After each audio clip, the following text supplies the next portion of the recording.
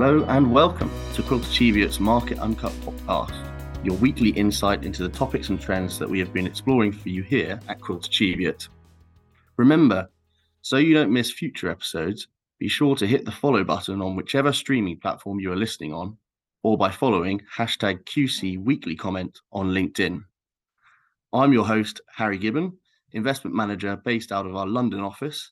And this week, I am pleased to be joined by regular podcast guest Richard Carter, our head of fixed interest research, and Sheena Berry, our healthcare equity research analyst. Good morning to you both.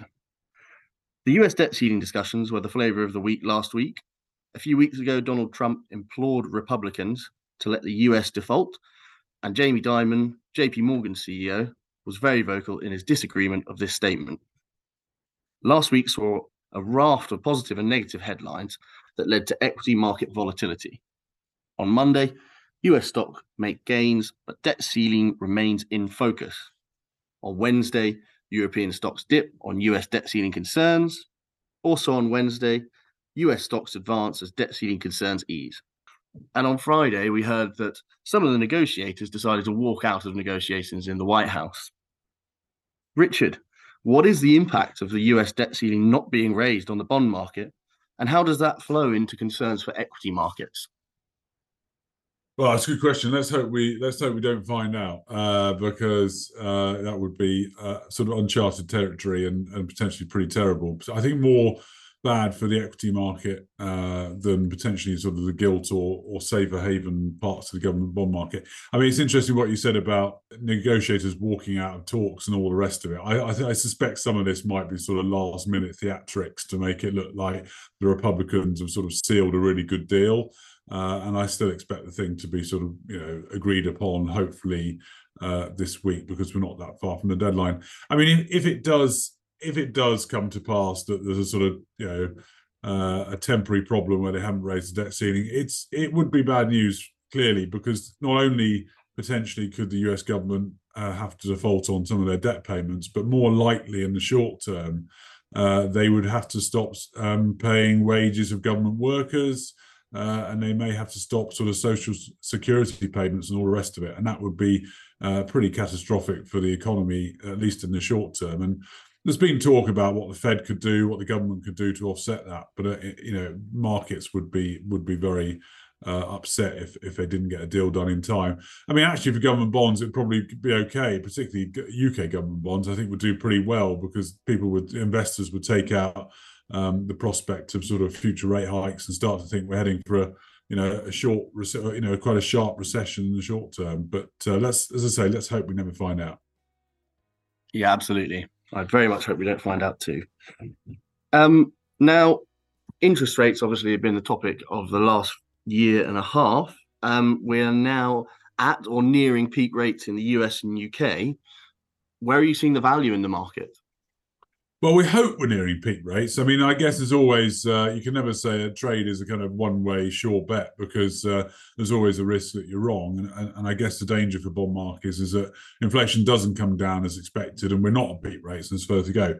However, all the signs are, and certainly markets increasingly confident, that we are near the peak in interest rates, certainly in the US and not far from the here in the UK and also in Europe, we are getting there. So I think there is quite a bit of value across bond markets, and I think in most areas, to be quite honest with you, if you look at 10-year government bond yields in the UK, around about 4%, which we haven't seen for a long time. We briefly saw that during the period of the mini budget, but it didn't last for very long.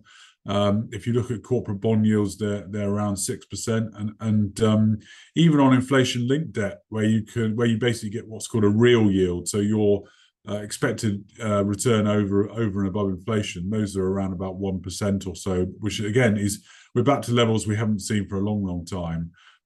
So I think there's sort of value across the board, really. I mean, it's really part of our job to try and work out which part of the market will be best for investors. But we've been, as I say, adding to fixed income over the last few months across the board. As you say, an opportunity that we've not seen for a very long time. So $1 million question might be, how long have we got this opportunity?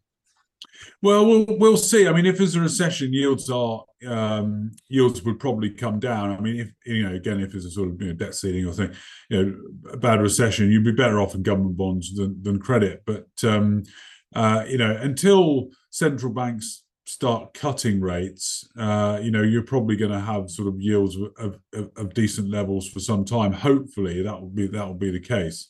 I mean, one of the areas that's very interesting at the moment is short-term bonds, because the interest rate risk with those is less.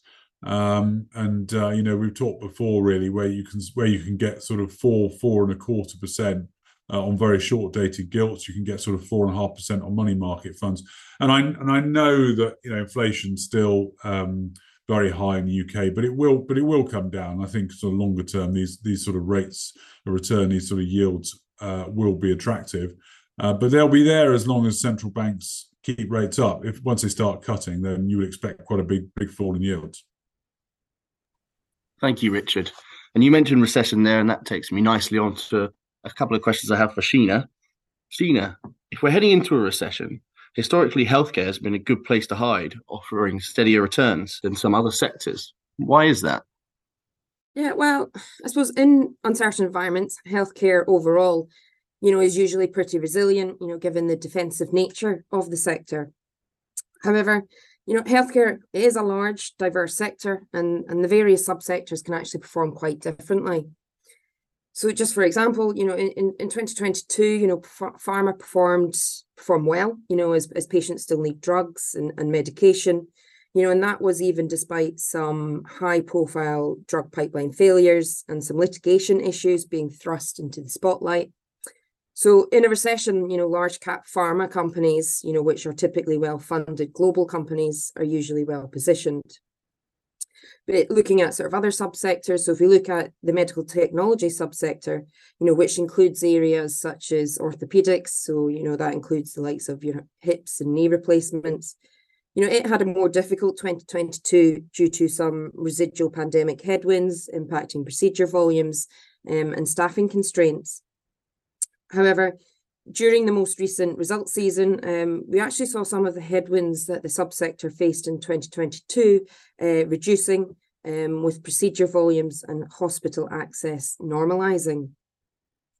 An area which was a little weak during recent Q1 results was actually the life science tools space. So companies within this area, what they're experiencing at the moment is that some customers are actually scaling back purchases in order to preserve capital. So in periods of slowing growth, healthcare overall tends to perform, quite well, but there will be some subsectors within healthcare that will typically do better than others. Interesting. And what about in inflationary environments? Is it a good sector to be during these times of relatively high inflation? So healthcare companies are usually, quite resilient during periods of inflation, because the products are not usually, not easy to substitute. If a patient needs medication or a medical procedure, inflation shouldn't really stop that happening. That said, healthcare is not completely immune to an inflationary environment, and there are some areas that will be more impacted than others. For example, the medical technology subsector, that can be impacted by, input cost inflation. It's usually a price giver rather than a price taker, which can have a negative impact in a high inflationary environment. We might also see, customers, delaying routine care when there are cost pressures, and that can obviously have an impact on the broader sector. Something that we have seen within the healthcare sector for a while is that it needs to become more efficient. And, when budgets are getting squeezed, there might actually be more of an emphasis on creating efficiency to ensure a continued level of service. So on a relative basis, the healthcare sector isn't a bad place to be in an inflationary environment. But again, some subsectors will be better placed than others. Yeah, it was a challenging year last year, and some of those challenges still remain. So it remains to be seen. Lastly, what are the growth drivers and opportunities you see in the healthcare sector going forward? Yeah, so the healthcare sector, it has a number of strong growth drivers, including the aging population, focus on improving outcomes, and it is a highly innovative sector. Innovation and technology are changing the way healthcare is delivered, and we're also seeing the likes of, artificial intelligence and machine learning offering the ability to make advances, in drug discovery. So looking ahead, there are a number of exciting themes within healthcare, and there are certainly a few catalysts on the horizon. Thank you, Sheena. And thank you both for those brilliant insights, and to all of our listeners for tuning in. If you enjoyed our discussion on the podcast today, we would love to hear from you.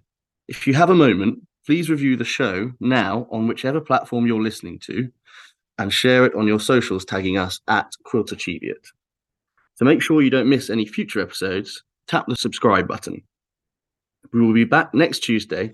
In the meantime, head over to our website, www.quiltachieveit.com, where you can read the accompanying market overview, as well as subscribe to our weekly comment newsletter. You can also stay up to date with our thoughts on market news, industry insights, and our upcoming events and webinars on our websites or on our social media pages. Finally, please reach out if you have any questions you'd like us to ask one of our experts for our next podcast. Simply ask them via the weekly comments page on our website. We'd love to hear from you. And that's it for today. So thank you, Richard and Sheena, for your time today, and all of you for listening. See you next time.